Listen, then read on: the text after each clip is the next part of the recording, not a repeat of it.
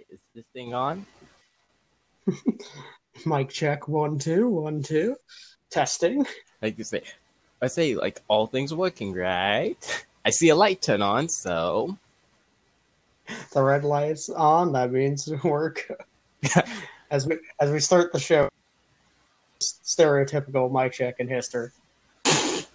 I'd say what other way to start it off? All right, so with that, welcome back, ladies and gentlemen, to the MLS is back. Send them off podcast is best way to describe it as of right now. We're here a couple weeks later now for the recap of the group stage, which is now finished in the MLS is back tournament, as well as the knockout stage, which has just begun. The first two games of it happened yesterday, with Philadelphia and Orlando both taking 1-0 wins. We meant to record this before then, but unfortunately, life got in the way. But I'm pleased to welcome along my friend and co-host, Jonathan. Jonathan, how you doing? You know what? I'm doing well, Tom. I was originally angry after Atlanta went out, but we got some good news, so it's going well right now. Ooh, I like the tasty little teaser for a little later on in the show with that. Mm-hmm. I'd say that's what I say. I've been trying to change it up a little bit. Trying to spice it up. Well, let's start with some not so spicy news, I guess.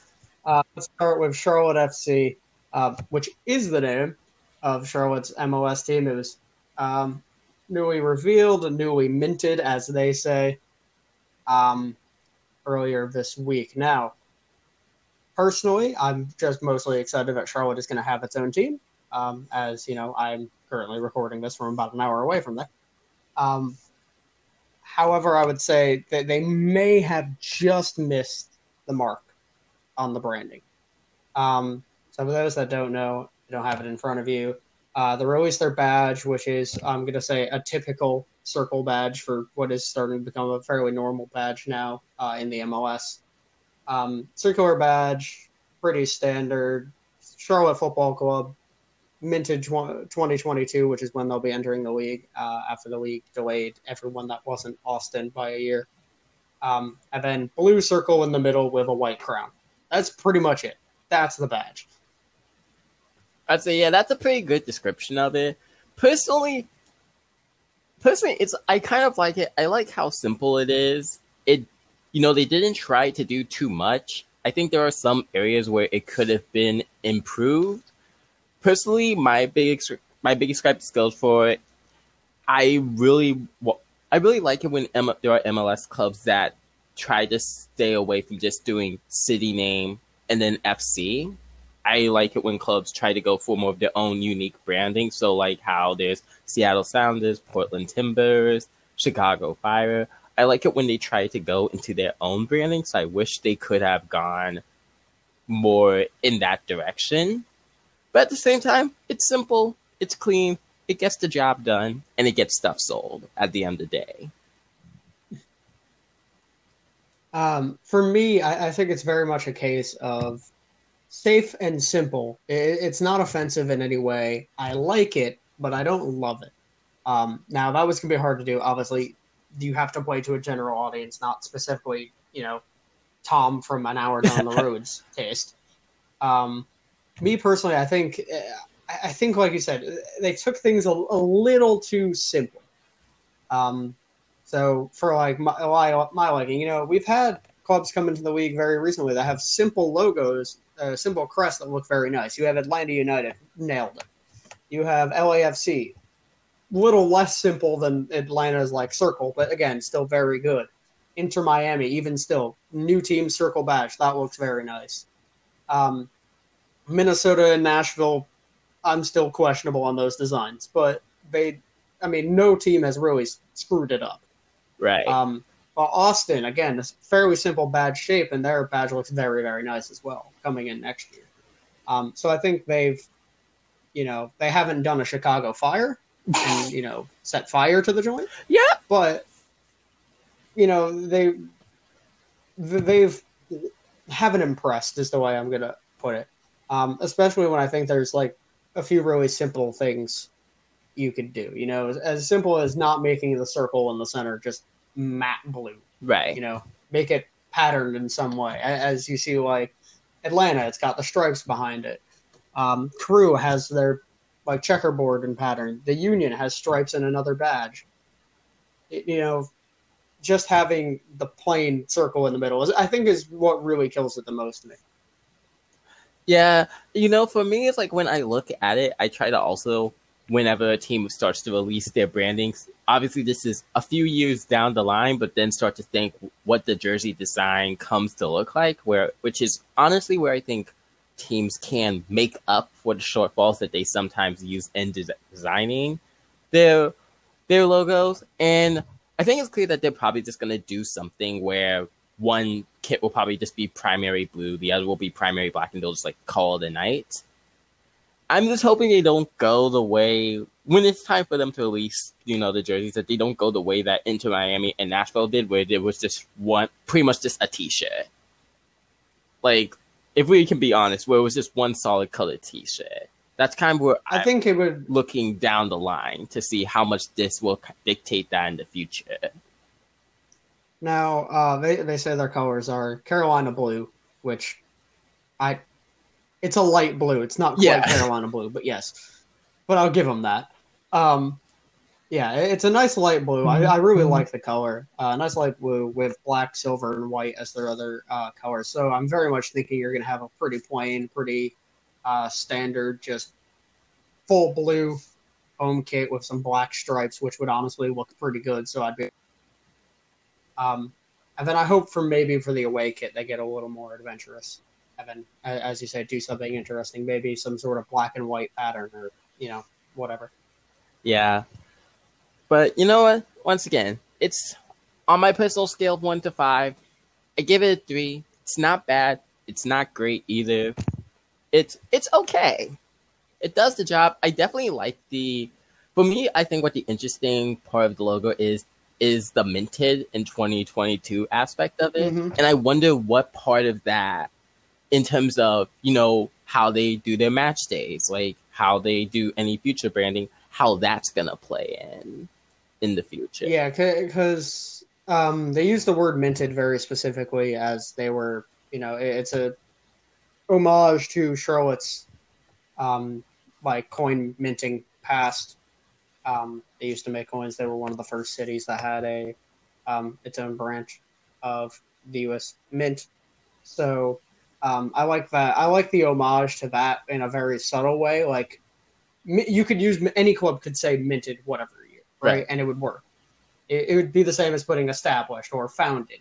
But it's a really nice touch. That's very subtle, which I really like that. I'm not going to go all, graphic design is my passion on this too hard or anything. I think it gets the job done. For me, who will definitely become a Charlotte fan, I'll still support Portland, but I got to have somebody that I want, Portland to meet up with in the MLS Cup final. So why not Charlotte? So I'll be, I guess I'll be picking them up. Hopefully I can go to some of their games, but it's inoffensive, but they've done all right. What would be more interesting is obviously see how they develop before they join the league in 2022. Now, let's move on to a team that's already in the league, but is still new to the league and ready-made rival for Charlotte. That is Jonathan's very own Atlanta United, who, after a 0-3, not just in the goals for and against department, but wins and losses category, failed to score a point, score a goal, get out of the group stage in a group that they were very, heavily favored to win and do well in. I mean, it was one of the toughest groups, as we spoke about last time, but we all thought Atlanta was at least going to get through in that second spot. And they show up, really, I don't know whether demoralized, really flat. Just dead, really flat. Yeah, I don't really know the exact words, but then and Frank DeBoer have mutually agreed to part ways, which, as we all know, is business speak for we told him to agree to this or we're going to outright fire. Yeah. So Atlanta have passed on for Frank DeBoer. How do you feel? So I personally used to be on the Frank train even when we first hired him and a lot of people didn't like him. And even when we were very bad for the first half of last year's season, I was, kind of on the let's give Frank time to figure it out. And at the end of last season, he got us 2 trophies. I was a happy man. This tournament is the one that, put me on the fire Frank bus. And for anyone who says that, they were trying to figure out life without Joseph Martinez, yeah, I buy that, except for one thing. LAFC didn't have Vela, and they did not look broken at all. Losing one star player should not break the entire team. If one player looks bad, that's just like, that player's fault. That's fixable. But when everyone on the team looks bad, that's an issue of coaching.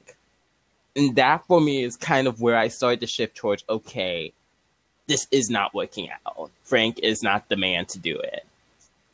So I was happy and shocked when they fired him. Happy because I, once again at that point was, on the fire Frank bus. Shocked because, quick side NFL reference, if you guys have ever paid attention to how Arthur Blank, who owns United and the Falcons, has managed the Falcons, Arthur Blank is a very patient man. He does not fire people quickly.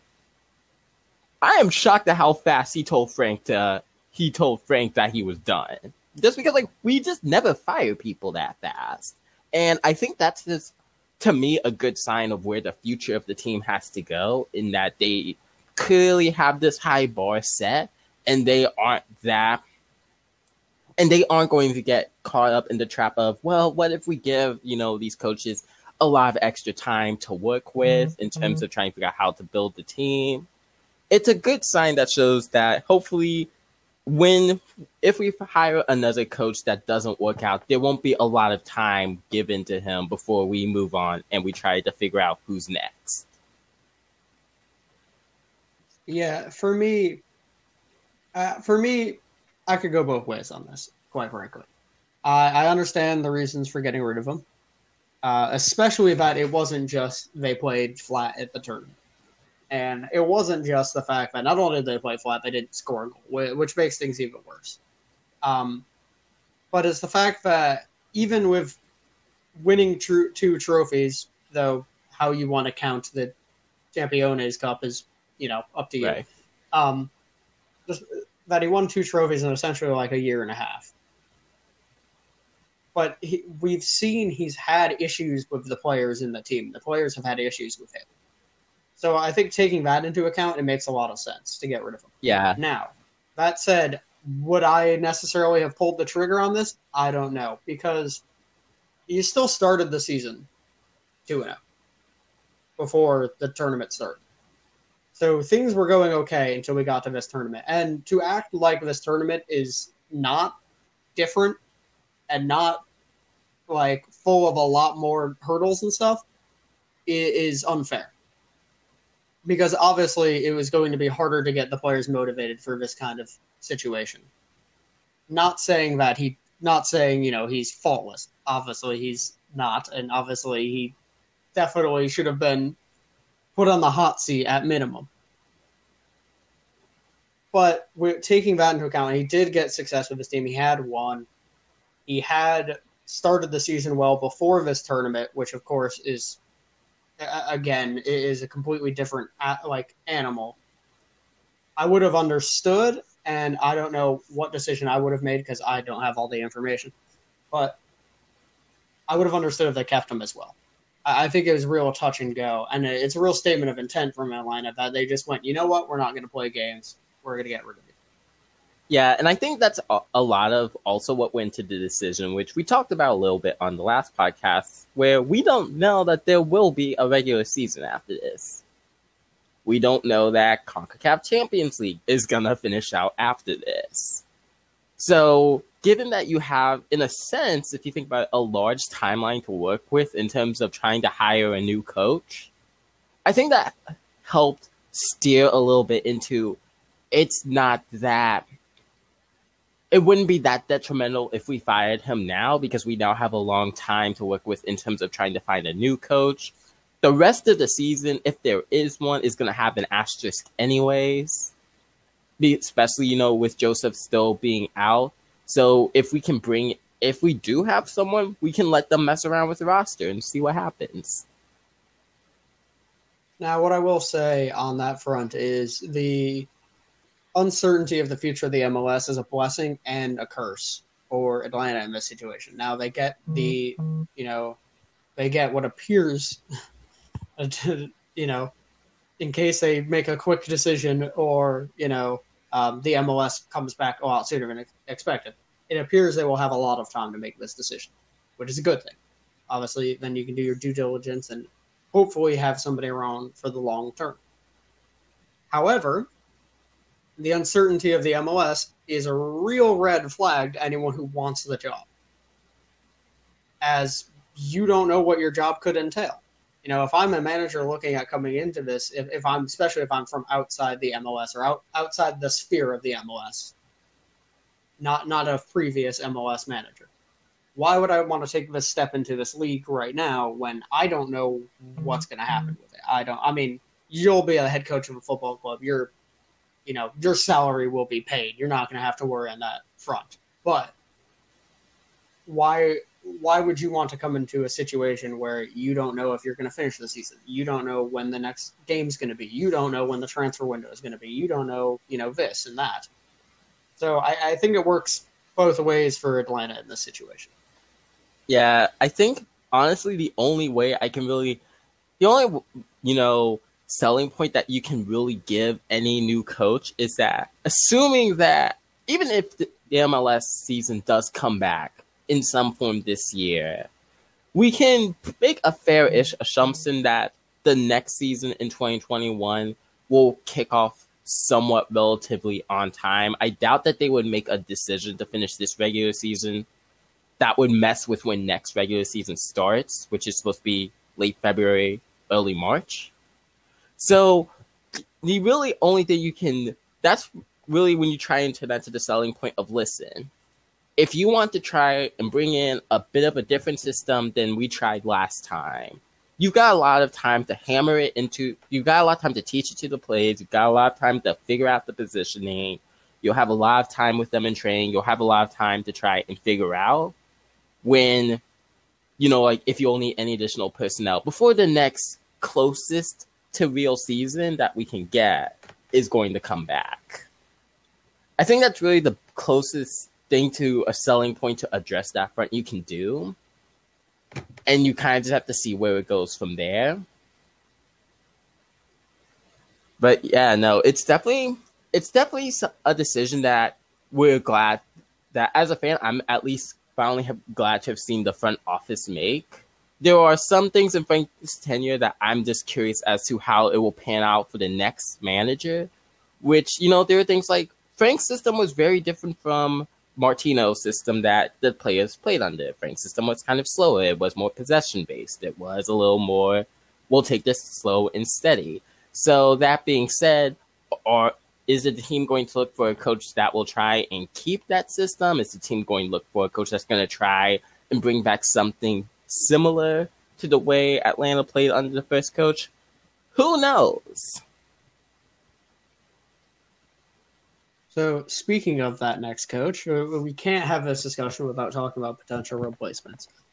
So some pretty standard, names that are going to come up are, either former MLS managers, look at former NYCFC. I always forget that middle name. Torrent, who has like the 5th highest points per game average for long-serving managers. You have MLS assistants in Bob Bradley's assistant in LAFC, Ante Razov. You have Pat Noonan in Philly. Of course, you could go to another league, which appears to be the the place that Atlanta tends to look. They tend to look outside. So they could be looking to managers from Brazil, Renato Gacho from Gremio, some of the names that I've seen popping up. So who would you say, not necessarily you would want, but who do you think Atlanta should be looking at? I think definitely this is the time in which Atlanta needs to start looking at a former MLS coach. I'm kind of leaning towards trying to get someone like Torrent from NYCFC. You've got someone who's familiar with the MLS landscape. If trying to recruit a coach to come work in MLS is really, as much of an issue as we think it might be, just because of the uncertainty of how it's going to play out, bringing up someone from, in that sense, in-house is going to be more helpful in stability. You'll have someone who's who's coached in something like that before. I haven't thought much about names in terms of outside of that, who specifically I think would make a good fit for the team. I think, as we've just seen from Frank's tenure, I think it really just needs to be someone who does not plan to blow up the roster in the ways that Frank did. As I think, that's just something that hurt the team, the amount of roster turnover you had over the past 2 seasons. Someone who can work with the talent and won't necessarily blow it up. And then at the same time, someone who can bring back the fast-paced play that the team was originally known for. Like, those, I would say, are the 2 biggest, in a sense, LinkedIn qualifications you're going to put for the manager job. Now, I want to throw a name at you because it is on the MLS's article concerning potential replacements. Now, if this happened, one, if any team would do it, it would be Atlanta, given their previous managers. But if this ever happened, this would be probably the biggest signing in possibly MLS history for anyone, let alone managers or players. All right, but I'm a mention Maurizio Pochettino. I would be so happy. If that happened, that would be such a great fit. I would absolutely love it. I would want to see him come and coach this team. I don't think there's a chance it happens, personally. I mean, I know he has said before that he wouldn't be, that he expects to one day be in MLS. I don't think right now, when he's being talked about as being the next potential manager of like Barcelona, that's going to happen. But he did say it's not outside his realm of possibility. I say, it could happen. Barcelona, if you want to hire someone outside of him, that'd be great. But that would be very helpful.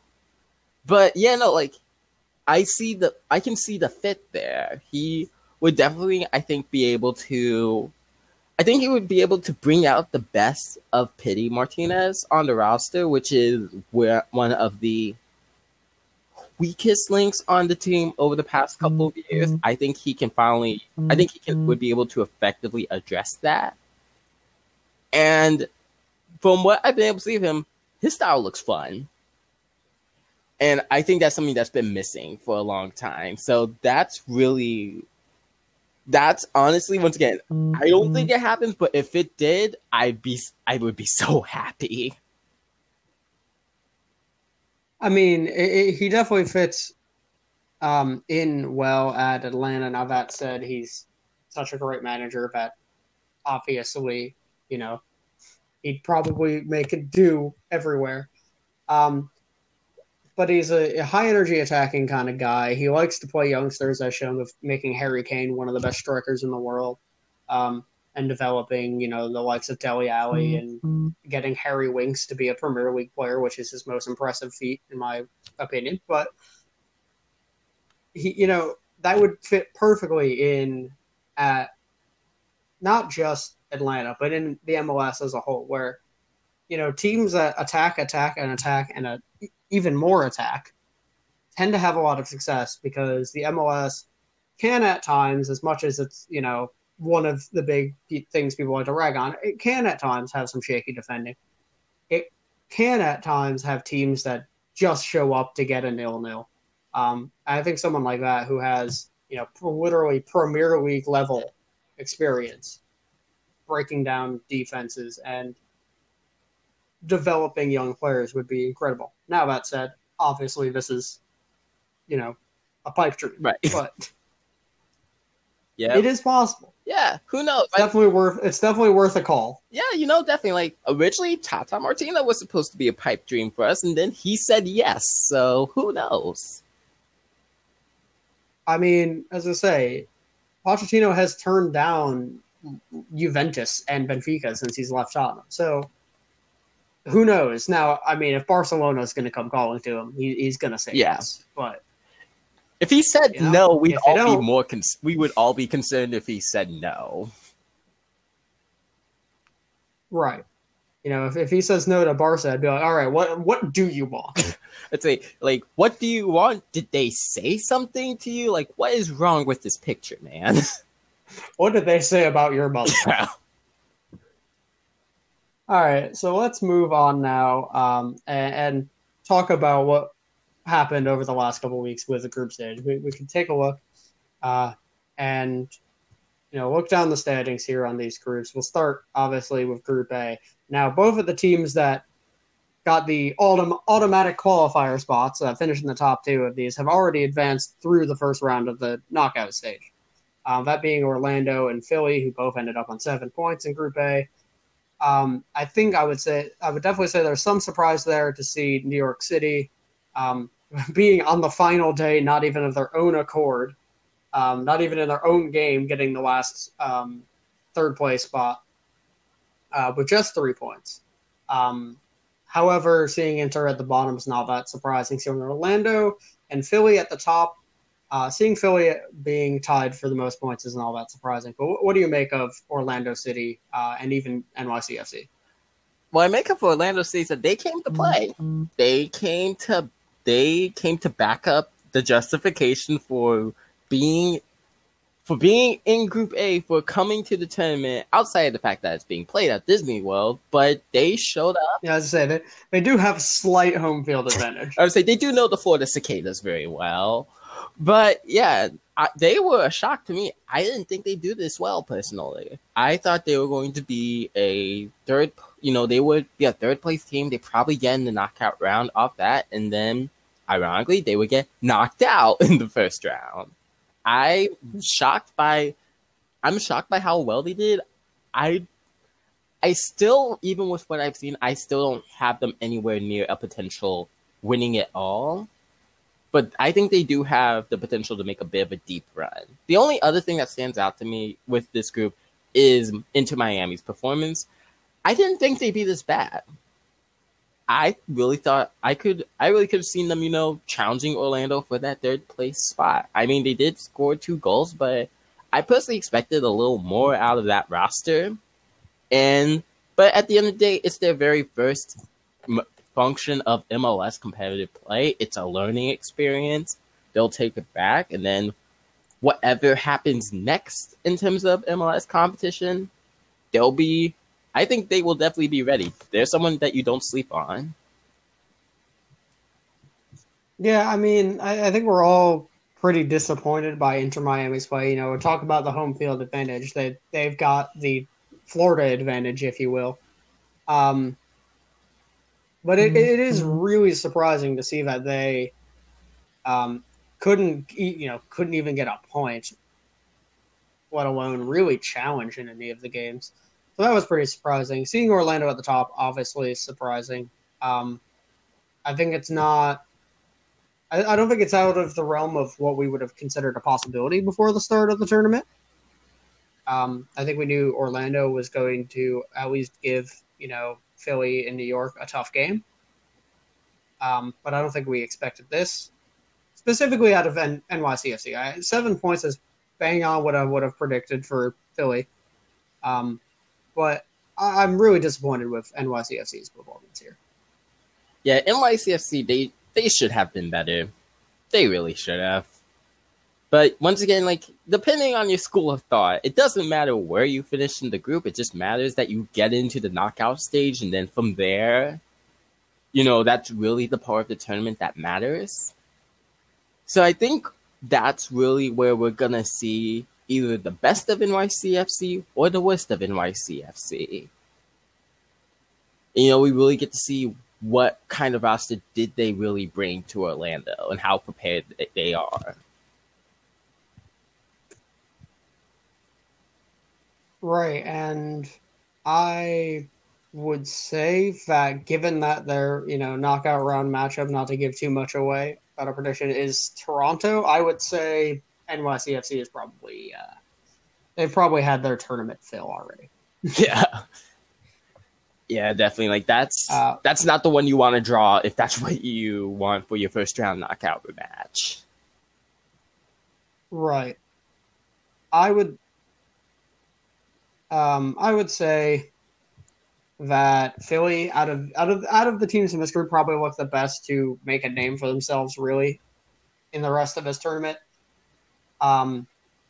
However, Orlando has been firing on all cylinders, and New York City, still has that class. They're still New York City. Right. They could still very much, do some damage. So, with that, let's move on now to Group B with, let's just say it, a surprising winner. Mm-hmm. In San Jose, as they take the group with 7 points, the Seattle Sounders, again, surprising second on just 4.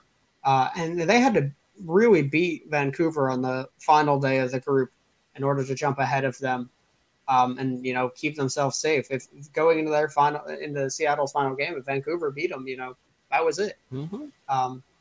They were going to be out. Now, Vancouver and Chicago tied on 3, but Vancouver gets not just third place in the group, but also one of the knockout stage spots on 1 goal of goal differential.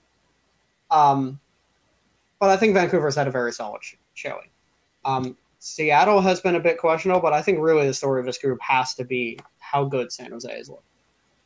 I say definitely in San Jose, especially coming off of last year's performance in the regular season, I had a feeling that they could potentially not only win the group, but potentially win the tournament. And that's the match that really convinced me was the San Jose Seattle match that they played in the group stage of MLS is back. And watching that, San Jose hung with Seattle very well.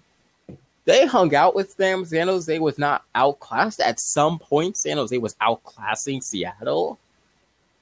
And I think this definitely goes to show how good of a coach Almeida is in terms of getting the most out of his players, because he has shown that he can get a really good output out of them. And I think honestly, this tournament already for San Jose, in terms of they came in and were trying to make a bucket list of things they wanted to get done for this year, they already have accomplished more than they thought. Like, they could get knocked down the first round, and I think they would leave feeling pretty good about themselves.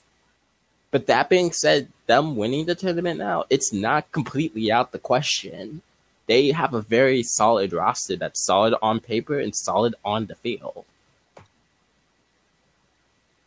I think it'll be interesting to see how San Jose can turn that momentum they've had from doing so well in the group and exceeding expectations so much into success in the knockout stage. Now, Seattle finishing second really hurt themselves in this group because now they have to play the best team in the league. Let's call it what it is.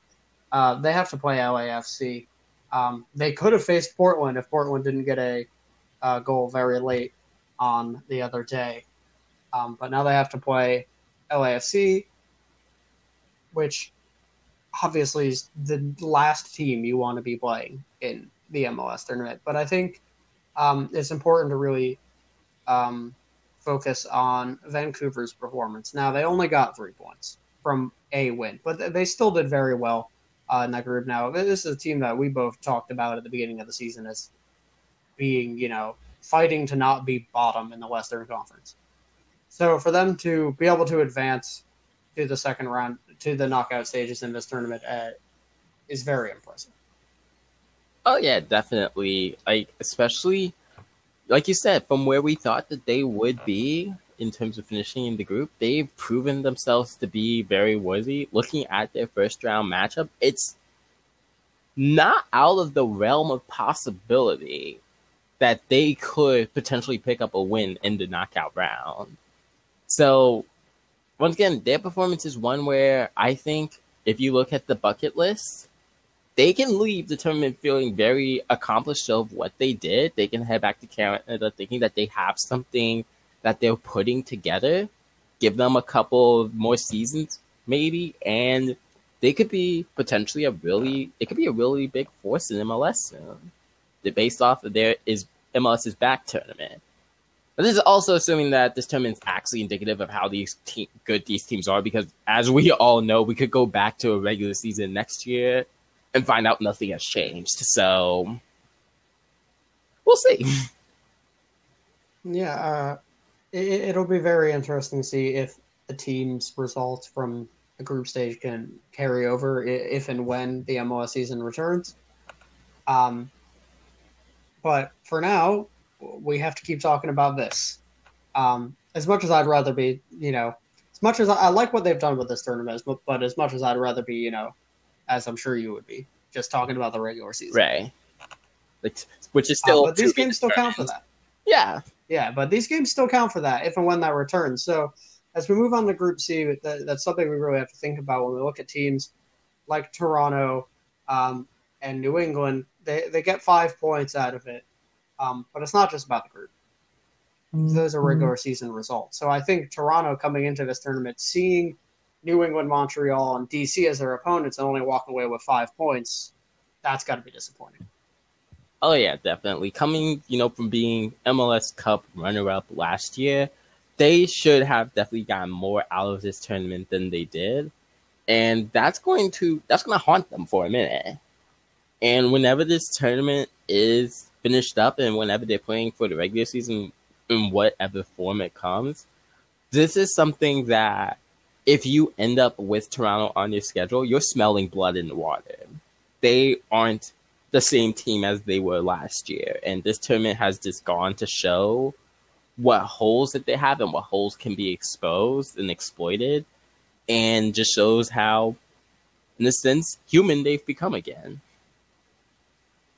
Yeah, I mean, that's not to say they're not a very good team. We still have both basically said that we expect them to be the favorite going into the game against NYCFC later on tonight. But I think as you said, I think it's very apparent that they are not the superheroes that they have been in recent years. They've still made 3 MLS Cup finals out of 4 years. Like, that's still incredible. Right. However, there's a bit of change happening with that team. I compare it now. I don't think they're as on quite a level as Bayern Munich, but I would compare it to Bayern Munich and how over the last couple seasons they've really had a transition from these are the guys who have been Bayern Munich for the last 12 years to, a new breed of players. And I think Toronto is in the middle of that. Michael Bradley is only going to be able to be around for so long. Josie Altidore is only going to be around for so long. And so they're having to start to lean on some of these young players a little more. Some of the players like Akinola and Pozuelo, like those players are going to have to be stepping up for them throughout the rest of this tournament and the rest of the season. Yeah, definitely. They're starting to, and when that day comes, if anything, this should be setting off a lot of red flags in management, because this is what you're doing with those players technically still on your roster. It's like, in a sense, the old guard's still there in some form. So if this is how much you're hurting with them still around in somewhat of a reduced capacity due to age, but if this is what you're doing with them still around in that form, you should be a little worried about what's coming after it, what comes next. Like when retirement comes, or even when injury comes. Like, let's be honest, injury is also a thing that can very easily derail any plans that you have. Right. So now I wanna look at these the two teams that finished below Toronto in this group who made it through and now unfortunately have already been eliminated. Um, in the New England Revolution and the Montreal Impact, New England got that second spot. Montreal, I think surprisingly, I think we would have said DC United to go through, but DC looked really flat in this tournament. So really not much to say about DC. They weren't so disastrously terrible that, you know, no, they weren't Atlanta. Right. They weren't Like, no one is getting fired. they weren't San Jose. Yeah. But New England and Montreal, I think, have both impressed in a way. Montreal, as you know, we predicted before the season, again, they were one of those teams that we didn't know what to expect from them. Yes, they have a world-class player as their manager, but can he be a world-class manager? And so far, he hasn't really proved that anywhere he's been. And so far in Montreal, he hasn't really proved that either. It's three of the last four games they played at the MLS's back tournament ended 1-0, and two of them were losses. Yeah, it's like you can't be playing every game to be 1-0. Yeah, no, it's like this definitely leaves a lot more questions unanswered than really does leave them answered. Once again, I don't think no one should get fired over this. No one should be put on the hot seat over this because it was a one-off tournament and there is still a regular season to come. And once again, like, even if we include the fact that Montreal lost 1-0 to Orlando, we still don't know how far Orlando goes in the tournament, which can put a lot of things into perspective as well. I think, if anything, this just shows how much further of a road Montreal has to go in terms of still trying to rebuild, in terms of trying to find an identity under their new coach. That's really what this shows. It shows that they're not there yet, which is okay. Which is completely okay. This is the man's very first year running the team. So it definitely does. I think the big message to Montreal fans is don't panic. Like, you give him time, you give him an actual real season to work with. And I think a lot more of those holes get fixed the more time he has to work with this roster and the more games he's actually able to see this team play. But yeah, it's disappointing in the sense that they could have done better, but at the same time, it's a low bar that has been met because they're not DC. They didn't finish last. And the only thing I will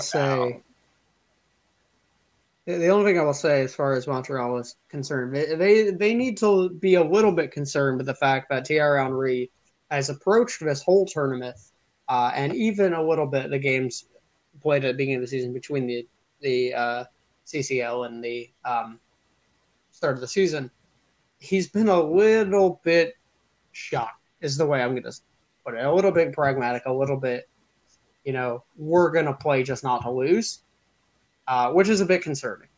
Even if you expect your team to not be great, you got to go out there and attempt to win games because you're never going to finish not in the bottom, not near the bottom of the standings if you're not trying to go out and win games. Now, obviously, going into the, group stages, they're trying to make it through, and they ended up getting 3 points out of it. They did their job. They got through. But when you're now at a stage of a competition, which is one-game knockout, you now, in this climate, you don't have any confirmed games after this if you're out. This counts for nothing in terms of there's no regular season points on the line. You should be going for broke. You should be trying to win that game. And it didn't look like Thierry Henry's side really wanted to win the game. And they didn't.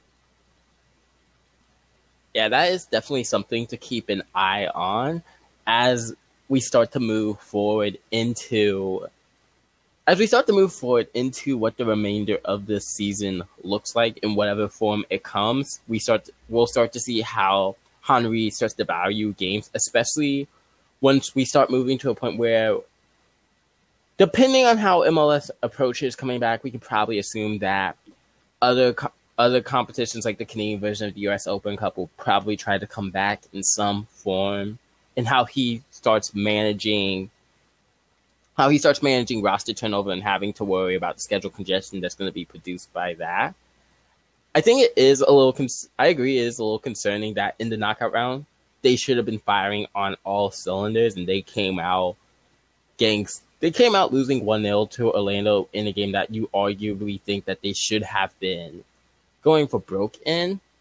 At the end of the day, though, when I look at, given the circumstances, I think Thierry Henry, I give him, on a scale of 1 to 5, I give this job a 3.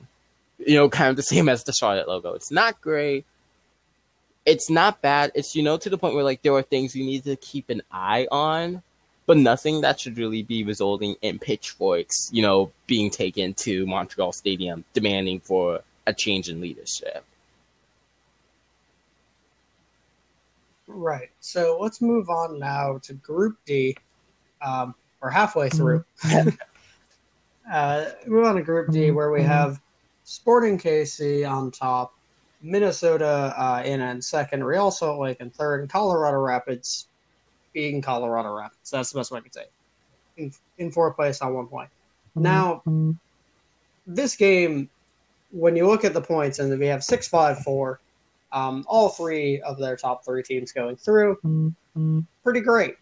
But in all honesty, you can't really say much about the teams in this group. All of the teams in this group are teams we know are good, but teams we don't think are great.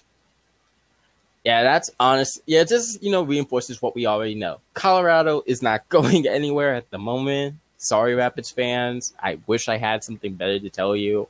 Sporting Kansas City, they came out, they won the group, they took care of business. Minnesota United, they're keeping up their recent rise in Major League Soccer, in which they got second place in the group. They got that automatic ticket to the knockout round. It shows that they're still progressing. They're still progressing in terms of trying to become a real force in Major League Soccer. And the reward for that effort is that they get a game they get a knockout round game against Columbus that's really going to tell us about where this team actually stands in terms of has the rough start to being an MLS team really been worth it. And so far, I can say that they got the job done. They're in the knockout round. They should be happy about how far they got. They should be expecting maybe a bit of the run in the knockout round, but at the same time, they've done about as well as could be expected so far. And again, as we said, this is a really evenly matched group. Even Colorado. Now, Colorado is pretty much the worst team in this group. We know that. We knew that going in. But they were still competitive. They held Minnesota to a draw. Minnesota's a high-seeded playoff team from last year. So they were still competitive. So Minnesota not winning the group is not necessarily like a terrible sign. Like as we said, this group was very tight. And all of these teams are very similar on ability. Now, that said, it's difficult to look at any of these teams going forward as real contenders. You might say Minnesota could be. We know they're pretty solid at the back, but they're still missing Ike Opara, which didn't hurt them too much in the group stage, but I think that will very much hurt the higher quality teams they're playing. Sporting KC and Real Salt Lake, they are the Sporting KC and the Real Salt Lake that we've seen for the last 10 years. On their day, they're really good teams. They're hard to beat. When they're not doing so hot, it doesn't look very good. And outside of that, not much has changed for those teams. Once again, as you were saying, this group, really, the purpose of Group D was just to confirm what we knew about these teams. The only big shocks that I think really could have come out of this is if Colorado had done well enough to earn a spot in the knockout round. Being honest, I think, Sporting Kansas City, Minnesota United, and Real Salt Lake probably could have finished in whatever order of first, second, and third. Take your pick. And at the end of the day, it still would have just been, a normal result. They're evenly matched. We know what we know about these teams, and outside of Minnesota, really, none have really been on that much of an upward trend.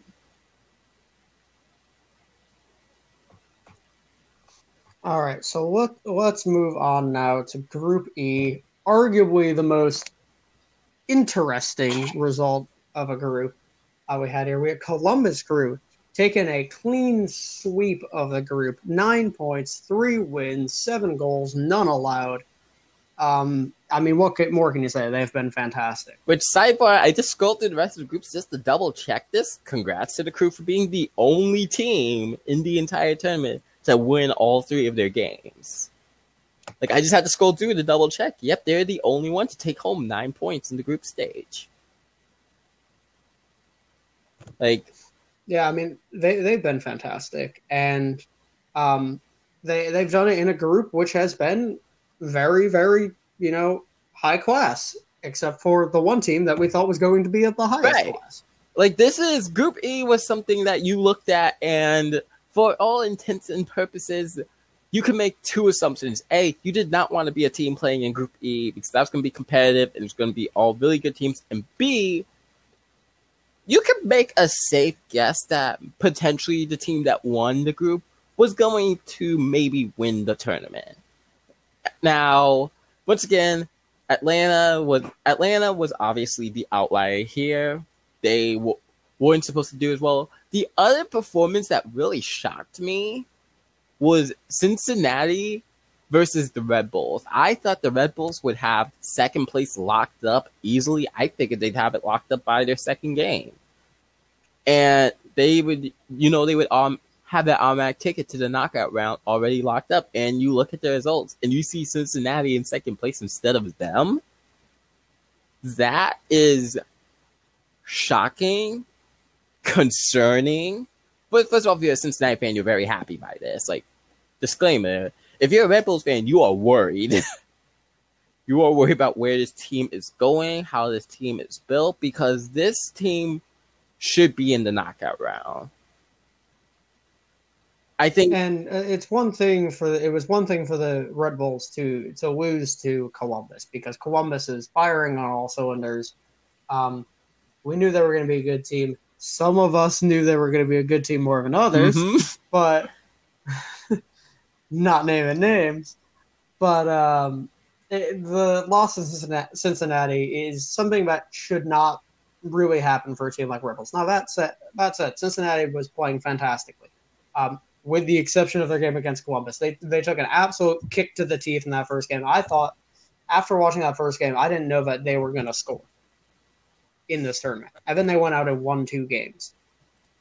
Holding a clean sheet, by the way, in both of those games. So Cincinnati has performed very well in the second 2 games of the group stage, and they've rightfully deserved to be second in the group and through to the knockout stage. But for Red Bulls, I mean, we've talked enough about Atlanta already, but for Red Bulls to not go through in this group, not even in a third place spot, they didn't get it because their goal differential was too high, or too low technically. They didn't get through even as a best third place team, and that's really concerning for them. Does this mean that their season is potentially screwed when it comes back? No, but it is definitely the alarm should start to be programmed. Yeah, definitely. Like, no one should get fired over this, but at the same time, people should be moved to the hot seat for this, because they should be so much better. They really should be. Just looking at their past regular season performances, looking at how they have this roster constructed, looking at the style that they play, they should have done way better than this. There's a part of me that wonders, if they grew complacent after taking out Atlanta in their first game.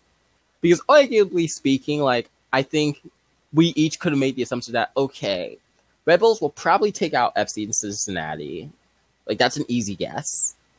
And then, from there, the Atlanta-Columbus games, they're a bit of toss-ups. But there's a part of me that wonders if the roster grew complacent after taking out Atlanta in that opening match, thinking that would be maybe one of the hardest games that they would face. And, once you take out Atlanta, Cincinnati's easy to do. And congratulations, you're automatically in on 6 points. And if that's the case, that's really concerning. Now, at the same time, though, we don't know how good FC Cincinnati is based off this performance. I think their fans, their coaching staff should be overjoyed at what this tournament has produced for them, because it shows that after a long, painful road into MLS, they're finally on the right track, it looks like. It looks like they're building something that may not win the whole tournament, but they have the pieces to start putting together a really solid team that can start challenging for the big trophies in MLS. And then I will admit, I was wrong about Columbus. That roster was solid. Nagby in that midfield is doing them wonders. And they came in with something to prove, and they have successfully they'll work their way into a team that I think will probably be in the MLS is Back tournament final. That is very much in the realm of possibility. So congrats to them. Once again, I said I was wrong. All right, let's move on now to the final group, Group F. I love how that works out, F as final. But move on to Group F. Obviously, I'm going to come out and say I'm very happy with who topped the group. I was going to ask Tom, how are you feeling about it? I almost had a heart attack going into like the last 15 minutes of the final game, knowing that if we didn't score, we were going to have to play Seattle. Didn't want that. As much as I would have loved to beat Seattle after that, would not have liked to have that game so early. But Portland goes on to win the group with 7 points, beating the LA Galaxy, beating the Dynamo, and drawing with LAFC. Fantastic results for them. LAFC, who we all thought was going to win the group, went out and finished a B2 in the group, which I think, quite frankly, I think they still had a very solid performance. They absolutely destroyed the LA Galaxy, and had a couple of very intense draws against the Dynamo and the Timbers. The Dynamo come home in third place in the group, although I believe they were the worst third place team in the MLS's Back tournament after they drew with the LA Galaxy, who got 1 point just from that draw with the Dynamo after being convincingly thrashed by their crosstown rivals and beaten by the Timbers. Now, I think we can agree the Timbers being top of this group is surprising, though I don't think either of us believe the Timbers making it through is all that surprising. But what was your takeaway? What was the most surprising thing out of this group? The Galaxy are in trouble. That's my surprising thing. That's my surprising thing. For me, I don't think them losing to LAFC is that bad. I really personally don't, because LAFC, LA Galaxy, I always think that game, it's meaningful in the sense of, it's arguably both teams' biggest rivalry, but at the same time, it's not a game that I think should be held up as this roster isn't set up correctly. This coaching, no, it should never count as that.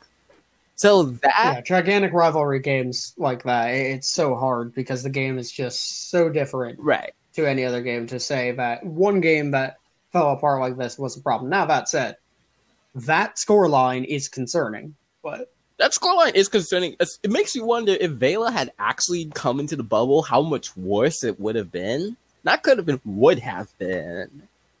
And, makes you wonder if they honestly just did not prepare as much because they were working off the assumption that without Vela, they were assuming the LAFC roster does not run, which, surprise, that's not the case.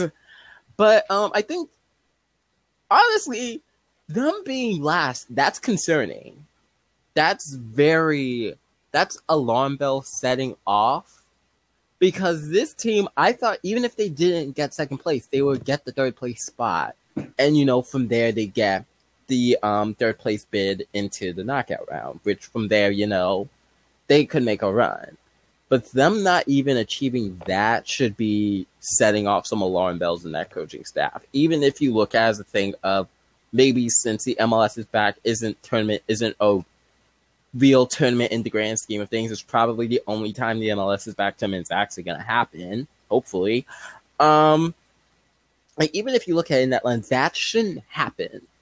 It really shouldn't happen if you're bringing in a roster that you have all intents and purposes of gunning for that CONCACAF spot in the MLS's back tournament.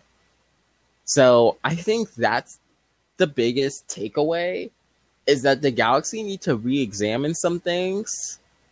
They need to take a look at how that roster is set, because once again, I don't care even if you're using that argument of it just might not mean that much. That should not happen even in that case. Right. So one thing I want to point out, mostly to make our knockout stage preview a bit more concise, is I think the biggest takeaway from LAFC's performance is they gotta start defending. Like, the fact that they still have a +4 goal differential is entirely on the 6-2 scoreline, and that's all well and good, but they conceded at least 2 goals in every single game, which is a worrisome problem. Now, I know LAFC is great because they go out and they just go play with the mentality we're going to outscore the opponent. That's all well and good, but there's some teams it doesn't work against. That team, in particular, is the one that they lost to last year and have to play again now. Yeah, it's like that's going... It's all well and good to outscore Portland. Yeah, it's like that is... Yeah, the LAFC, that defending, that needs to get addressed. Now, once again, there's a part of me that wonders if, them missing, once again, them not having Vela, how much that really changes things and how much that might have to do with the defense. Because obviously, if you don't have Vela, you can't be necessarily... If you don't have Vela, you could try and play the same way, as aggressive as you are on attacking, but, obviously... You're not going to command as much defensive attention because you have one less MVP to have to worry about now. But that being said, for a quick comparison, Tom, one of the ways I play FIFA. Looking at that LAFC scoreline, that's how I run all my FIFA careers. I just try to focus on scoring goals. I'm like, if I give up a goal or two, if I give up a couple of goals, we won't worry about that because I'll just win by +1. And even Zach will follow. If you give up 2, you score 3. Right. But the problem is they have to score 3 with the way they're playing. And that won't work when you're playing against defenses that aren't as bad as LA Galaxies, that aren't Dynamos, that aren't even the Timbers. And you're still down Vela, too. Like, with Vela, it's just barely sustainable. Like, with Vela, it's barely sustainable. Like, once again, like we saw last year what happened, it's not a foolproof plan even with him in the roster. But without him... Yeah, no, you're in trouble.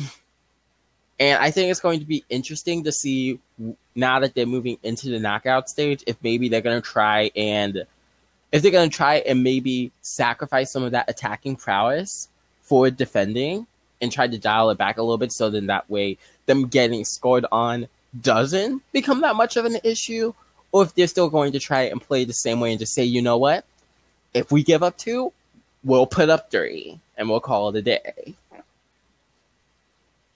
All right, it's time for us to give our round of 16 predictions. Now, we are running a bit short on time, so these will have to be rapid fire.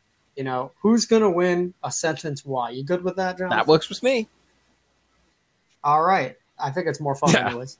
All right, so obviously we know Philly and New England have already played. Philadelphia won 1-0. And on the other side of the bracket, Orlando beat Montreal 1-0.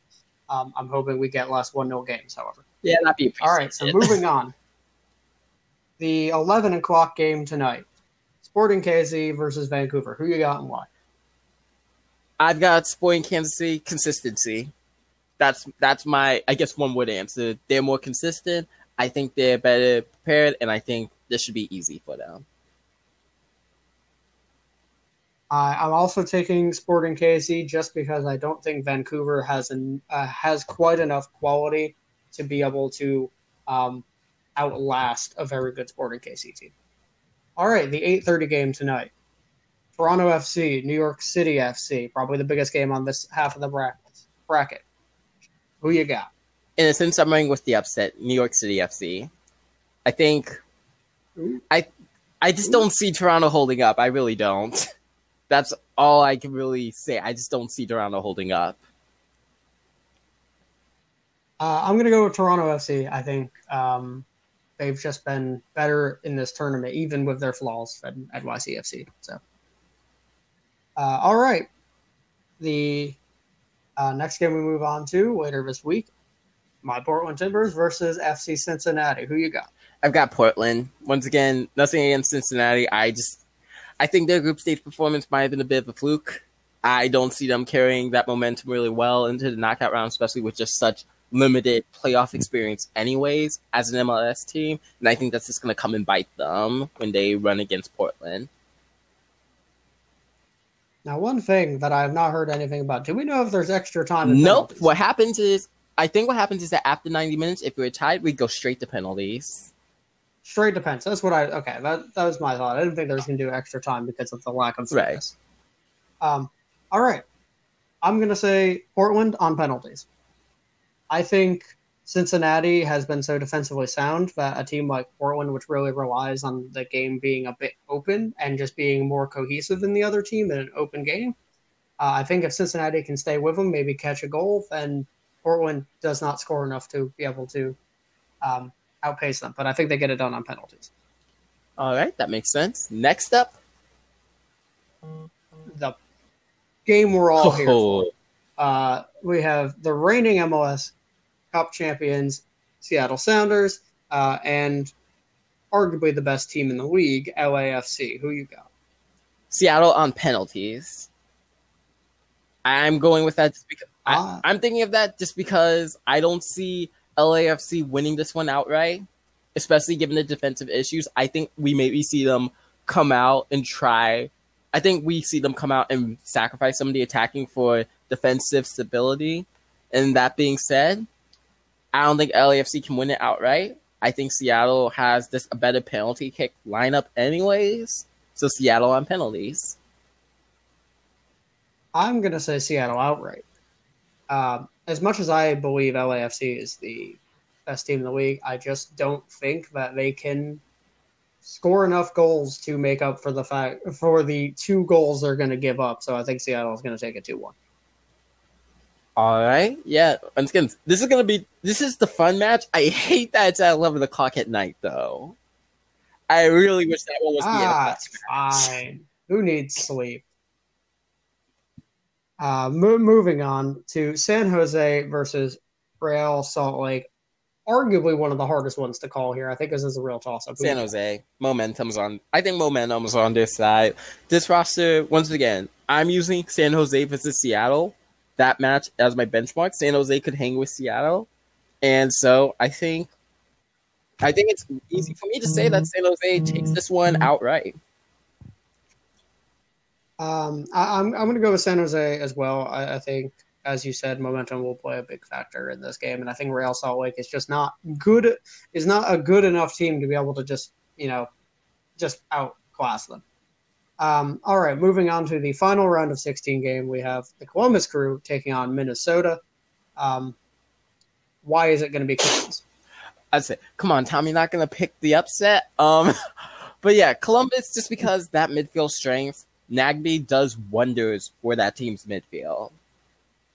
That's honestly the biggest reason I can give. I still miss you, darling. Yeah, no, I was like, yeah, man. If you want to drive back to Atlanta, I would love you forever. No, he's got to come back home. Anyways, yeah, I think it would be dumb to pick against Columbus here. They've been by far and away the best team in this tournament, and Minnesota, I think they've done well so far without arguably their best player in Echo Para, and I think that's not going to be able to be the case anymore. Like, now you're facing a really good team. Right. Also, one quick, I know we're trying to keep so, but just one interesting thing I want to throw in. Why is 538, I'm looking at 538's predictions for the upcoming matches. Ah, yes. It thinks that there's a 51% chance Columbus wins it outright. I'm really interested to see what actually happens, given that it's trying to make this a really close call. Right. Now, speaking of those, we have one more prediction to give, just in case life gets in the way again and we can't record before the final happens. So, as of this moment, who is your pick to win the tournament? Now, before you give it, I will read off some of the probabilities we have from our friends at 538, which is LAFC has a 20% chance to win a final. Philadelphia, who of course has the advantage of already being through one round, 14% chance. Everybody else is 8% or below, and teams like Seattle is at 7, Columbus is at 6, Toronto, NYCFC 8%. Though obviously that'll change based on who wins that, as both of them have a 50% chance to win this game. So, who you got? I think it's going to be Philadelphia who wins it all. For me, I think, at least on this side of the bracket, I would be shocked if Philadelphia doesn't make the final, at least. I think Philadelphia has one of the easier paths to the final that they have to worry about. And on the other side of the bracket, I think they end up playing Columbus. And I just think Philadelphia, that squad's had more time together in terms of seasons and knowing how each other play. So I think I'm going to call Philadelphia to win the whole thing. I'm going to go with Columbus, unsurprisingly. Not just am I picking the team that I think is the best team in the tournament at this moment, but also, picking Columbus has gone pretty well for me so far. So you got right until the end. I'm going to stick with Columbus. I think they're a fantastic team. I believe they can match up and beat any of the teams left in the tournament. The one exception there may be LAFC.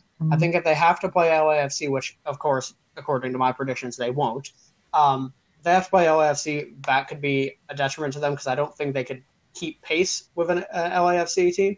But I think they could match up well against your likely other semifinalist in Seattle. So I think they can match up well with any of the other teams they're going to have to face. Who would play them in the final? I would say, honestly, whoever wins the matchup between likely Portland and the Toronto NYC winner. I think whoever wins that will probably beat Philly and then move on to the final. Because if it's a team like Toronto, they will have found form again. And I think if they found form, they've caught momentum, they'll probably be the best team on that side of the bracket. Same goes for NYCFC. I think if Portland goes through, again, when we've seen what Portland can do in a tournament when they get hot. So I'm just going to go with that. So momentum can be a wonderful thing. It's going to be interesting to see, what goes down, who comes out of this holding, I guess, the MLS is back trophy. Have they even said what hardware they're handing out? I don't know. I'm hoping it looks as good as the MLS Cup does, but I would not hold my breath. No, they're like, this is it's probably going to be just a giant Audi logo. They're like, this is the only time we'll hopefully have to do this. Just take this bowl and call it a night. Yeah, it's just a giant silver mask. They're like, congratulations, here you go. I'd respect that, honestly. Honestly, I would too. Like a trophy you can even... all right. With that out of the way, I think that's going to be it for us this time. Thank you, as always, Jonathan, for joining me. Thank you for having me, Tom. It's been a fun ride. It's been a fun ride. Don't sound like it's over. Don't sound like we're done. I would say, well, let me rephrase it. It's a fun ride. Then we've got the MLS is back final, and then from there, we're kind of waiting for MLS to say what the season looks like. Yeah. So if we don't, if you don't hear from us again, the MLS season has been canceled. Seattle won the MLS is back tournament, so I'm unhappy and don't want to do an episode. So if we don't hear from us within like a month, that's what's happened. But hopefully that won't be the case. Hopefully we'll be back before the Yeah. final, or if not, shortly thereafter. You know, like hopefully before the final, so we can again- both talk about how wrong we were. Oh yes, when the final is Orlando versus Vancouver. I'd be down for Awesome, that. though. It'd be interesting. All right. With that said, thanks again, Jonathan, and we will see you all next time.